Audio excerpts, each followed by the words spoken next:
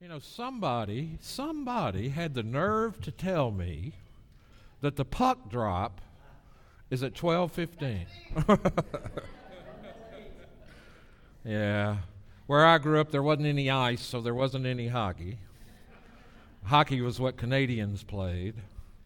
But it is a big thing now. And if you listen fast, we'll get out of here on time. Now, I am not preaching the sermon outlined in the bulletin. That will come next week. I actually had a little free time yesterday, and I thought a little more needed to be said about Hebrews 6, verses 1 through 8. And so I'm going to call this part 2 of falling away and talk today about the doctrine of the perseverance of the saints. I'm going to danger Will Robinson. I'm going to use some technical theological terminology today. And it won't kill you. It'll help you. And I'm going to try to explain every term I use, so hopefully it will be understandable. But I think more needs to be said than what was said last week about this text.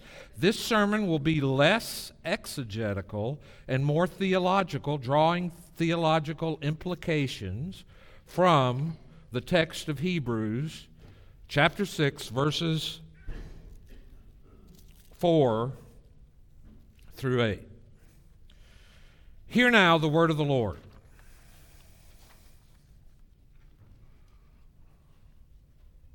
For it is impossible to restore again to repentance those who have once been enlightened, who have tasted the heavenly gift, and have shared in the Holy Spirit, and have tasted the goodness of the Word of God and the powers of the age to come. If they then fall away, since they are crucifying once again the Son of God to their own harm, and holding him up to contempt, for the land that has drunk the rain that often falls on it, and produces a crop useful to those for whose sake it is cultivated, receives a blessing from God. But if it bears thorns and thistles, it is worthless, and near to being cursed, and in the end is to be burned. Follow also with verse 9. Though we speak in this way, yet in your case, beloved, we feel sure of better things that belong to salvation. This is God's word. Let us pray. Our God and our Father, we thank you for the word that you have given us. And we thank you that we don't read it independently of you. We read it as we are aided by the Holy Spirit. We interpret it as He gives us the sense. And we pray today that as we think about this text again, we might be encouraged and built up. Some of us need to be reproved and rebuked. Some of us need to be corrected in our theology. We do pray today that you would help us understand the teaching of your word, and we pray in Jesus' name, amen. Now, I read an article by Sinclair Ferguson this week, who happens to be one of my favorite preachers and theologians. He has a wonderful Scottish accent, which makes everything he says seem so much more profound. But not only that, he sounds like Sean Connery. I was listening to one of his sermons one day, driving a distant trip, and my wife, as she usually does when I listen to a sermon, nods off. And she was a little bit into a sleep, and all of a sudden she woke up and looked at me across the car and said, "When did Sean Connery become a Christian?" But Sinclair Ferguson asked this question in an article he wrote for Table Talk. What is the greatest of all Protestant heresies? So let's assume you're taking a church history exam, Kevin. And Cardinal Robert Bellarmine, from 1542 to 1621, was a figure not to be taken lightly. He was Pope Clement VIII's personal theologian and one of the most affable figures in the Counter-Reformation movement within 16th century Roman Catholicism. On one occasion, he wrote, "The greatest of all Protestant heresies is," you fill in the blank. What would you fill in? You do know the answer? Oh, did we? Well, what's the answer? Meant a lot to you, didn't it? All right. We were eating Chinese food. Now, that's what we were. What is the greatest of all Protestant heresies? Is it justification by grace alone, through faith alone, in Christ alone? Or is it sola scriptura, the Scripture alone? Or one of the other Reformation slogans, or solas? The answer makes logical sense, but none of them complete Bellarmine's sentence. What he wrote was the greatest of all Protestant heresies is assurance. Assurance of salvation. And a moment's reflection explains why. If justification is not by faith alone, in Christ alone, by grace alone, and if faith needs to be completed by works, if Christ's work is somehow repeated, if grace is not free and sovereign, then something always needs to be done. Something always needs to be added for final justification to be ours. And that is exactly the problem. If final justification is dependent upon something we have to complete, it is never possible in this life to enjoy assurance of salvation. For then, theologically, final justification is contingent and uncertain and impossible for anyone apart from special revelation that Rome conceded to be sure of your salvation. But if Christ has done everything, if justification is by grace alone, without any works of ours added, if it is received by faith's empty hands, then assurance, even full assurance, is possible for believers.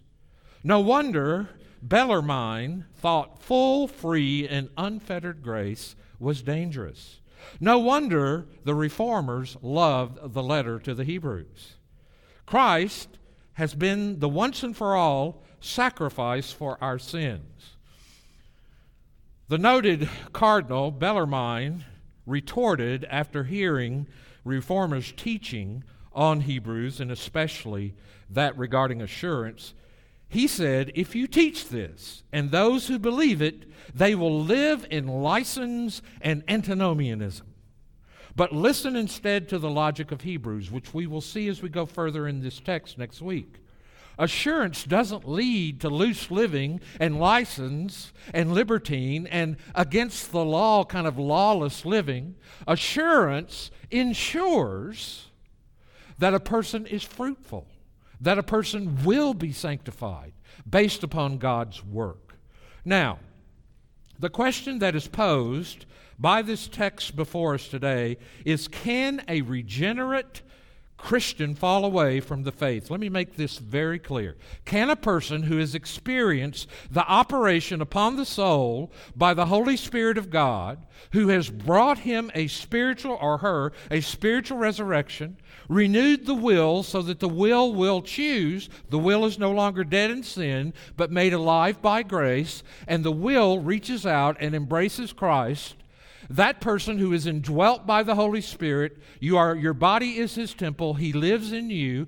That person who has savingly believed in the gospel of Jesus Christ, that person who believes in salvation by grace alone, can that person fall away and be beyond restoration by repentance? That is the question. Can they? And we want to take a little further journey into these kind of thoughts. Now understand something. When people pick up the Bible and read it, you never come to the Bible with a clean slate. You never come to the Bible with pure objectivity. It is impossible. One thing that postmodernism has done to modernism is totally destroyed the idea of pure objectivity. For example, if scientists do research and they use the scientific method, which is a child of modernism, and they come to results, they run experiments, they test experiments, they look at the results, and then they do what? They interpret the results. How do they interpret the results? Well, they would say objectively, but no, they don't. They interpret the results within the confines of the reigning paradigm of their time. For example, what's the reigning paradigm in the scientific community regarding creation? It is evolution, is it not? And so when tests are run, they read the data and the results of the testing through the lenses of evolutionary science. And that's the conclusions they come to. So a person comes to the Bible and he reads a passage like Hebrews 6, or she reads a passage like Hebrews 6, and then they begin to interpret this passage. And they look at this passage in one of two ways. Nobody looks at it objectively. You're either going to look at this passage in what is called a God-centered way, or you're going to look at this passage in a man-centered way. So there's something called God-centeredness and something called man-centeredness. One is theopocentrism and the other is anthropocentrism. And so the question then becomes, whose presuppositions are the most biblical?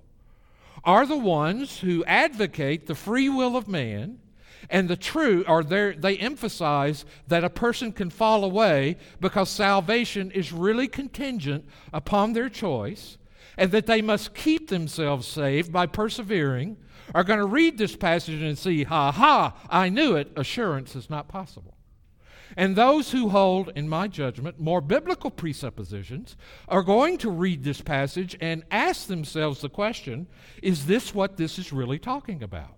And then they will look at the passage and try to interpret it in light of the context. Now, all of these terms describing these people that the writer is addressing look to the naked eye like they could be describing an experience of some kind with the Lord. That they could be actually talking about people falling away who used to believe. There are those who teach that Hebrews chapter 6 is a clear statement that a Christian can fall away from the faith and thereby lose their salvation. The purpose of this message today is to reflect on that and show it to be an erroneous interpretation, but also that the persons making such assertions are in danger of making the very error which the passage is warning about. Perhaps this passage is one of the most terrifying in all of Scripture, and it's usually the case when a passage is read in isolation without regard to the surrounding context, then theological error has more opportunity to creep in. We all know that Hebrews was written to underline 3 times the superiority and the supremacy of Jesus Christ to all other means of pleasing God, such as temple sacrifice and the law. In fact, Christ is seen as replacing all of them. Jesus Christ is shown to be more excellent than the prophets, than the angels, than Moses, than Joshua, than the Levitical priesthood, and his sacrifice, and even Abraham. The new covenant is showed to be better because it fulfills everything the old covenant pointed to. Jesus himself is revealed as the climax of the covenant of grace. The author of Hebrews says Christ Jesus himself is revealed as the climax of the covenant of grace. Christ has obtained a ministry that is more excellent than old covenant because it mediates a better, is better since it is enacted on better promises.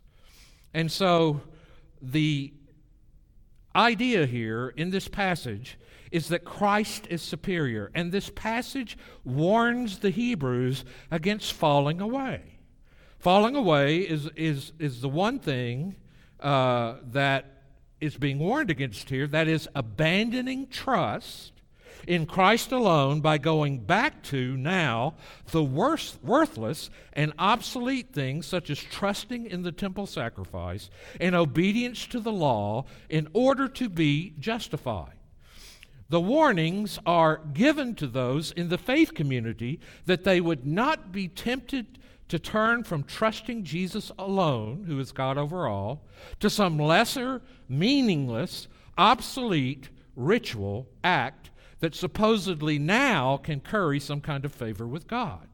Trusting in anything except Christ alone, who is the light and scatters all the shadows, is said to be tantamount to trampling underfoot the Son of God and believing that his once and for all sacrifice is insufficient in itself to save.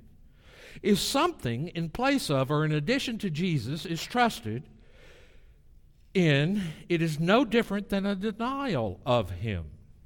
So, in context, the person who goes back by trading in Christ for the now empty ritual of the temple, that itself was meant to point to the fulfillment in Christ, are then re-crucifying the Son of God for their shame. And Hebrews 6, 4 through 8 is often read in isolation apart from this context. Tragically, the very next text is often left off by those who claim that regenerate Christians can fall away, a text which qualifies the preceding text. The writer of Hebrews in chapter 6, verse 9 says this, "Though we speak in this way, yet in your case, beloved." Now notice the word beloved is ascribed to the listeners. "We feel sure of better things that belong to salvation." If the author of Hebrews is confident of better things, of the persons he is speaking with, things that belong to salvation, then obviously falling away does not belong to that. This is a clear statement that the author was not describing saving faith of those who are in danger of falling away in the preceding passage, because the kind of response that falls away, he says, are not among the things that belong to salvation. So whatever the things the author has just described about falling away in Hebrews chapter 6, verses 4 through 8, they are not characteristics of true regenerate people. People can be enlightened, they can taste, and they may partake. They may be externally a part of the church and receive external blessings. Yet, if they abandon trust in Christ for ritual or anything else, there is no hope for their salvation.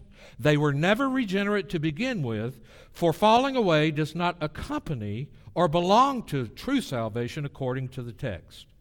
Remember in Hebrews chapter 4, verses 1 through 2, the writer confirms this idea. He says, "Therefore, while the promise of entering his rest still stands, let us fear lest any of you seem to have failed to reach it. For the good news came to us just as to them, but the message they heard did not benefit them, because they were not united by faith with those who listened." In other words, there are people who are within the covenant community who have failed to enter rest because they are not united to Christ by faith. They were trusting in something else. These warnings are directed at their complete misunderstanding of the good news. Now, I wanted to say something today about the distinction here that I am assuming between the visible and invisible church. In Romans chapter 2, verses 28 to 29, Paul confirmed that there were two groups of people within the nation of Israel. He spoke of the one who is a Jew outwardly, that is visibly, and one who is a Jew inwardly, that is invisibly. And he concluded, a man is a Jew if he is one inwardly, and circumcision is the circumcision of the heart by the Spirit, not by the written code. Paul distinguished between the visible and the invisible people of God in the Old Testament. The visible nation of Israel experienced many temporary blessings from God, but Abraham's eternal inheritance was granted only to the invisible people of God, those who had faith in Abraham. The Westminster Larger Catechism extends Paul's distinction between visible and invisible Israel to the New Testament age by speaking of the invisible and visible church. The invisible church consists of the whole number of the elect that have been, are, or shall be gathered into one under Christ the head. The visible church, by contrast, is much larger, including all those who are outwardly a part of the church of Christ. It is made up of all such in all ages and places in the world who do profess the true religion and their children.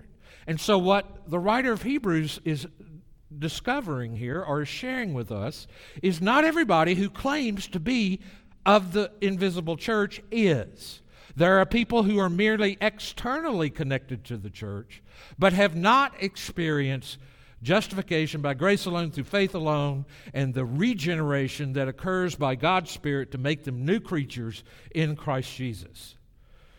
Ironically, those who teach that this passage speaks of the ability of regenerate Christians to fall away are actually committing the very error that the passage warns against. And you may say, how so, Pastor Tim? And I will tell you. The very assertion that a Christian can lose their salvation is tantamount to saying that what Christ has accomplished on the cross is insufficient to save completely. And so you need to, at least partly, trust in yourself to maintain your own righteous standing before God, and that this is not unlike Catholic theology, which teaches to say Christ can lose us is the same that believing what Christ did is not enough for us. The reason it's so heinous, it is as casting aspersions upon the sufficiency of the work of Christ.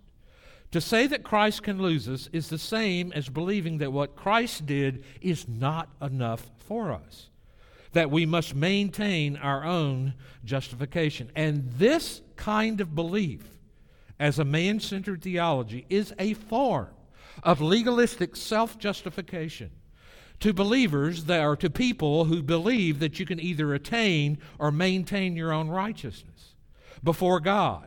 And it's a denial of Christ, the very error that the Hebrews were tempted to make. And the author is speaking of it. In fact, it's sort of a back door to the Galatian heresy where Paul says, having begun by the Spirit, are you now being perfected by the flesh?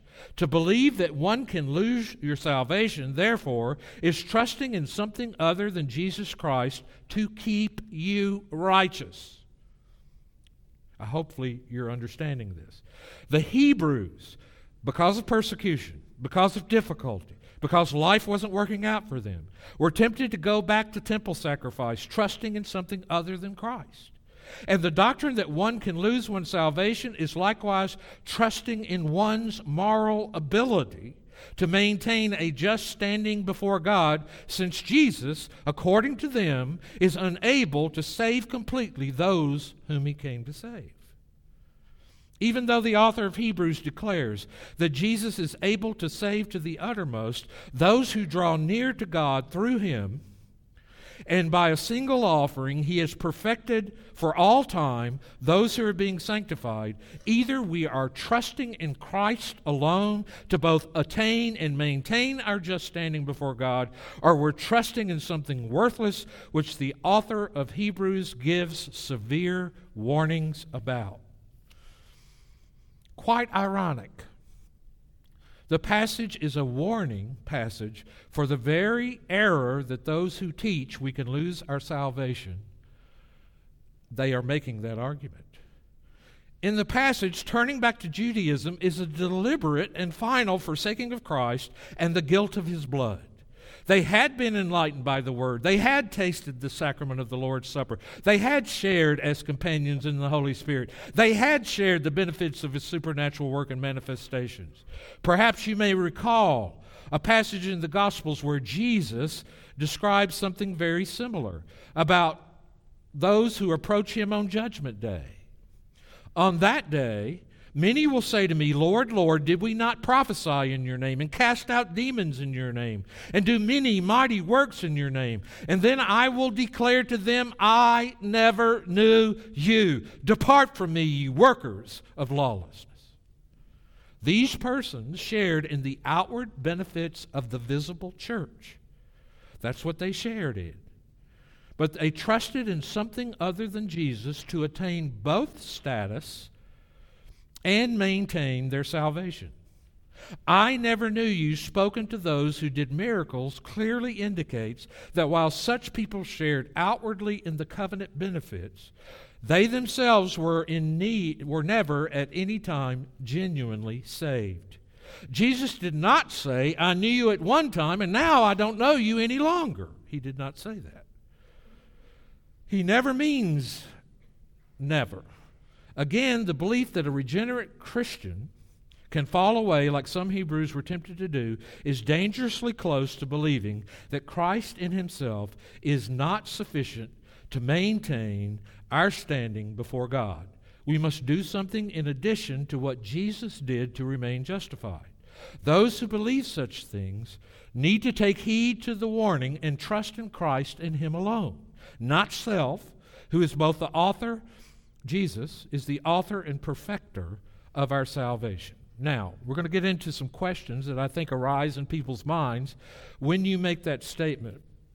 But what I wanted to do was talk a little bit about some of the presuppositions of people who believe it is possible for genuinely regenerate people to lose their salvation. Now, what is the doctrine of the perseverance of the saints? This doctrine refers to the biblical teaching which says that those whom God loved before the foundation of the world and the ones he chose in Christ, who are regenerated by the Holy Spirit and truly believe in Jesus Christ as he is presented in this scripture, will be preserved by God their entire lives until death, and therefore cannot lose their salvation. They are eternally saved. This does not mean that true believers cannot backslide, cannot commit gross sins. They sometimes do, but they cannot totally nor finally fall away from the state of grace. It is certain that true believers may fall into very great sins, but yet they shall be recovered and brought again to repentance. Since the word perseverance has been misunderstood, it should be noted that believers persevere only because God preserves us. Now, let me tell you something. If God did not preserve me, if he did not have his sovereign, gracious hand upon my life, I would fall away faster than you could blink. I would. Left to myself, there is no hope. No hope whatsoever in myself to maintain my righteousness before the Lord, because I don't have any. I only have the righteousness of Christ. But even to not fall away, turn apostate, turn my back on God, denounce Jesus Christ, and walk away. God preserves us. In other words, people are ultimately saved, not because of their own efforts at perseverance, but they persevere because of God's grace. God maintains a believer's faith and orthodoxy and repentance. The confession of faith emphasizes this point. This perseverance of the saints depends not upon their own free will, but upon the immutability or unchangeableness of the decree of election flowing from the free and unchangeable love of God the Father, upon the efficacy of the merit and intercession of Jesus Christ, the abiding of the Spirit and the seed of God within them, and the nature of the covenant of grace from which all arises, also the certainty and infallibility thereof. So what's he saying? The whole Trinity, Father, Son, Holy Spirit, are committed and invested in preserving you if you are a genuine believer in Jesus Christ. God's covenant love and his faithfulness and his sovereign power guarantees that none of his children will ever perish. But there is another viewpoint. And this, what I have just given you, is often referred to as the Reformed or Calvinistic view. If you believe in TULIP, it's the fifth point, which is called the perseverance of the saints. Now I'm going to give you the Arminian point of view on this same topic. And remember, Arminians' flower is not a tulip but a daisy. And they stand around going, he loves me not. He loves me. The Arminian view, the doctrine of the perseverance of saints, logically flows from the doctrine of unconditional election, irresistible grace, total depravity, and limited atonement. If God is sovereign, as the Bible teaches and Calvinists assert, then God can and will preserve those whom He has set His infinite and eternal love upon. Arminians, named after Jacob Arminius, they are not Armenians ethically or ethnically. They are Arminians named after a actually Dutch professor by the name of Jacobus or Jacob Arminius. And here's what he taught. He rejected all of the doctrines that Reformed people believe because his whole theological system rotates around the axis of the alleged free will of man. I mean, people will fight to their last breath, especially in churches, for the free will of man. God is said to elect only those who are foreseen to voluntarily accept Christ. Christ is said to have died for all men without exception. They assert that his death has not actually secured or guaranteed the salvation of any one person, but has only made it possible to all. Furthermore, they teach that the gracious operations of the Holy Spirit operate equally upon all, and that the reason why one person is born again and another is not is simply that one person cooperated with the Holy Spirit while the other successfully resisted him. The Arminian makes the Father's choice of the elect, the redemptive work of the Son, and the application of Christ's work by the Holy Spirit contingent upon and limited by the free will and voluntary reception of grace. Since man and not God is the one who sovereignly decides who will and will not be saved, it logically follows that man's free will also determine who perseveres and who rejects the faith. The Protestant Arminians also hold that it's not only possible, but also a frequent fact that persons truly regenerate by neglecting grace, grieving the Holy Spirit with sin, fall away totally, and at least finally from grace into eternal reprobation. The Arminian places the cause of perseverance not in the hands of an all-powerful, never-changing God, but in the hands of weak and sinful man. Now, I could go to great lengths with scriptural proofs here to totally undo all of their objections to the doctrine. But there are a few serious problems regarding the Arminian system that should be noted. And this is what I want to... Now, these are people who look at Hebrews 6 through Arminian presupposition glasses. Here's what they're saying. First, the Arminian scheme places man's trust and hope for perseverance and salvation more upon man than upon Jesus Christ. Man's trust and hope for perseverance and salvation more upon man than upon Jesus Christ. Man ultimately must look to himself for salvation. Christ did his part, but if man does not keep his own will in line and keep his repentance up, he will be lost. The Arminian thus reasons to boast before God, I persevered, but others did not. I made the right choices. I exercised my will righteously, but others did not.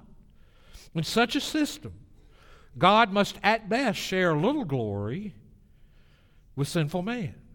Consistent Arminianism is nothing less than a rejection of salvation by grace alone. Second, if God is not the one who preserves his saints, because such a preservation would violate man's free will, then how are saints in heaven preserved?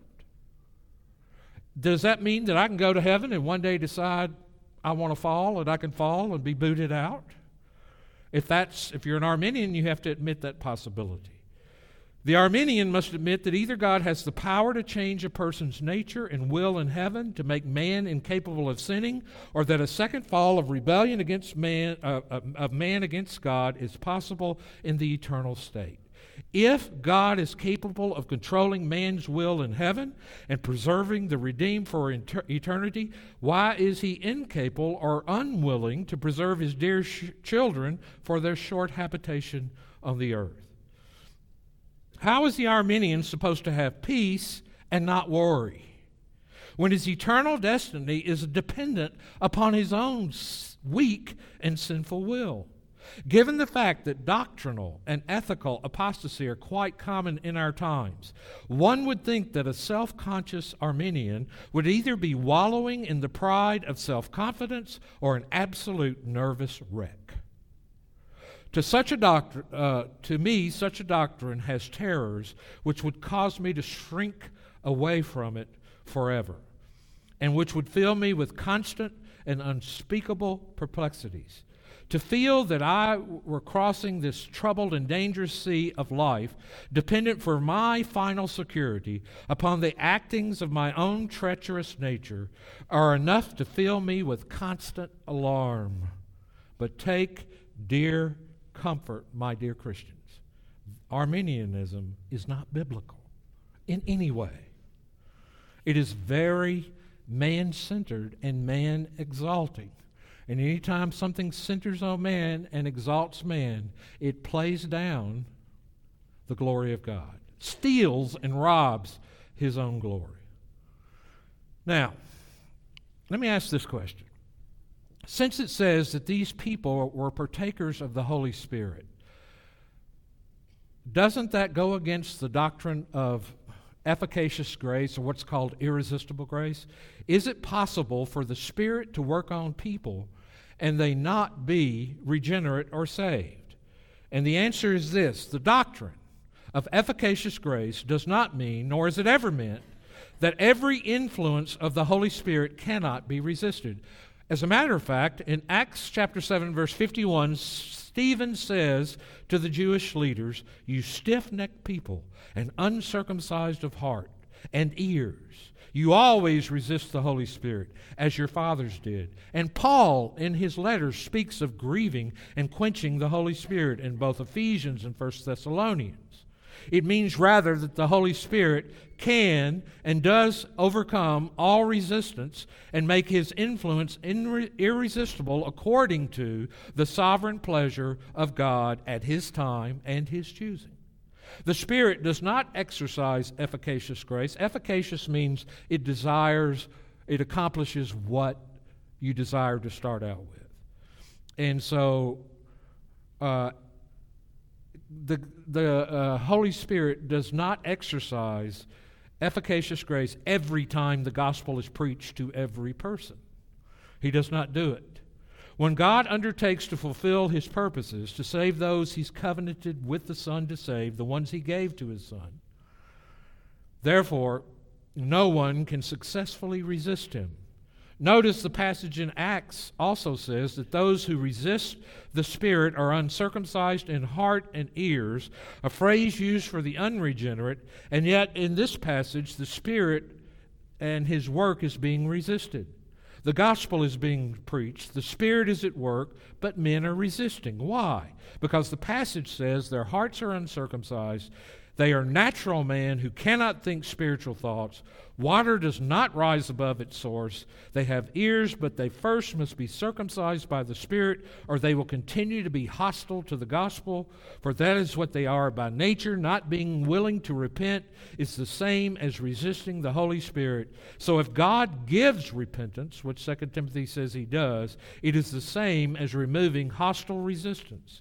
That is why we call this work irresistible grace. So this should be sufficient evidence in itself that the Spirit does often work partly and not savingly toward individuals.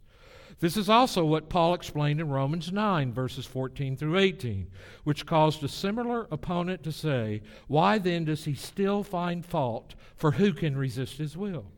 To which Paul answers, "Who are you, O man, to answer back to God? What will what is molded say to its molder? Why have you made me thus? Has the potter no right over the clay to make out of the same lump one vessel for beauty and another for menial use?" Efficacious grace, or irresistible grace, is the sovereign work of God to overcome the rebellion of our hearts and bring us to faith in Christ so that we can and will be saved. That is why no one can enter the kingdom of God unless they have first been born again. As for Hebrews 6, verse 9, the text clearly proves that whatever was described in the previous text about falling away was not equal to salvation. So this disqualifies these verses from meaning a person can fall away from salvation. If the perseverance of the saints is true, then why does the writer of Hebrews need to give Christian warnings? And the answer is because the Holy Spirit always uses means to accomplish His purposes. Just as the Holy Spirit does not usually save people in a void, but through the preaching of the gospel, so likewise He sustains and feeds the saints through the preaching of the word, prayer, fellowship, and the sacraments. The word has only value to us if the Holy Spirit applies it to our hearts. And likewise, the Holy Spirit does not work in a void, but uses means just as seed needs water to grow. There may be extraordinary circumstances, let's say, where a Muslim is converted to Christianity in some remote region of China after hearing a radio broadcast, or a person who does not have a Bible and a preacher at hand. In such circumstances, the Holy Spirit may sustain a true believer by pouring an extra portion of Himself, but commonly the Spirit only feeds and sustains His people through the means of grace. God has called us to persevere and promises to preserve us. Now, let me conclude this message. I got about 10 more points. R.C. Sproul, one of my favorite theologians who's now with the Lord. R.C. wrote an article, Can a Christian Lose Their Salvation? And he said that we live in a culture that believes everyone will be saved, that we are justified by death. And all you need to do to go to heaven is die. But God's Word certainly doesn't give us the luxury of believing that. Any quick and honest reading of the New Testament shows that the apostles were convinced that nobody can go to heaven unless they believe in Christ alone for their salvation. But the question then becomes, Paul warns Timothy to keep the faith, to keep a good conscience, and to be reminded of those who didn't. The apostle refers to those who have made shipwreck of their faith, men whom he handed over to Satan that they may learn not to blaspheme. So Paul's reference to excommunication of these men and the whole passage combines a sober warning with concrete examples of those who fall away grievously from their Christian profession. There is no question that professing believers can fall, and fall radically. For example, last week we mentioned Peter, who denied Christ. But the fact that he was restored shows that not every professing believer who falls has fallen past the point of no return. At this point, we should distinguish a serious and radical fall from a total and final fall. Reformed theologians have noted the Bible is full of examples of true believers who fall into gross sin and even protracted periods of impenitence and hardness. So Christians do fall, and they fall radically. What could be more serious than Peter denying Christ 3 times in public?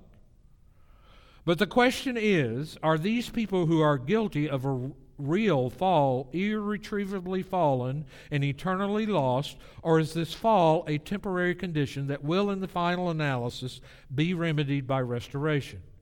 In the case of such as Peter, we see the fall was remedied by his repentance. With Judas, it was not. There are those who do fall away finally. 1 John speaks of false teachers who went out from the church as never having truly been part of the church. But I want to get down to R.C.'s conclusion, which is a very pastoral and helpful conclusion. If the person who has fallen is still alive, how do we know if he is a full apostate? One thing none of us can do is read the heart of other people. When I see a person who's made a profession of faith and later repudiates it, I don't know whether he's truly a regenerate person who is in the midst of a serious and radical fall, but who will at some point in the future be restored. Or whether he is a person who was never really converted in the first place, whose profession of faith was spurious or false from the start. The question of whether a person can lose his salvation is not an abstract question. It touches us at the very core of our Christian lives, not only with our regard to our concerns for our own perseverance, but also with regard to our concern for family and friends, and particularly those who seem, for all outward appearances, to have made a genuine profession of faith. We thought their profession was credible. We embraced them as brothers and sisters, only to find out they have repudiated their faith. What do you do practically in a situation like that? First, you pray. Then you wait. We don't know the final outcome of the situation. And I'm sure there are going to be surprises when we get to heaven. We're going to be surprised to see people who we didn't think would be there. And we're going to be surprised that we don't see people who we surely thought would be there. Simply put, we don't know the internal status of a human heart or human soul. Only God can see the soul, change that soul, and preserve that soul. So keep praying for those who you see falling away. I hope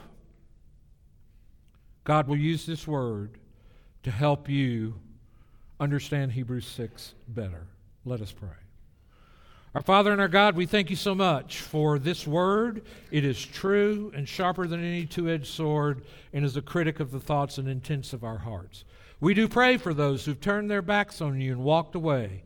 We pray that you would have mercy on them and call them to yourselves and restore them to repentance and a relationship with them.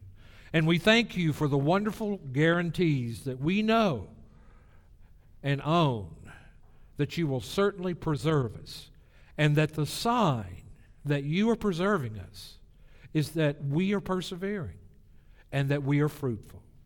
And we pray this in Jesus' name, and we also pray that as we receive this offering, that we would give as those who are grateful for the unspeakable gift you have given us. And we pray in Jesus' name.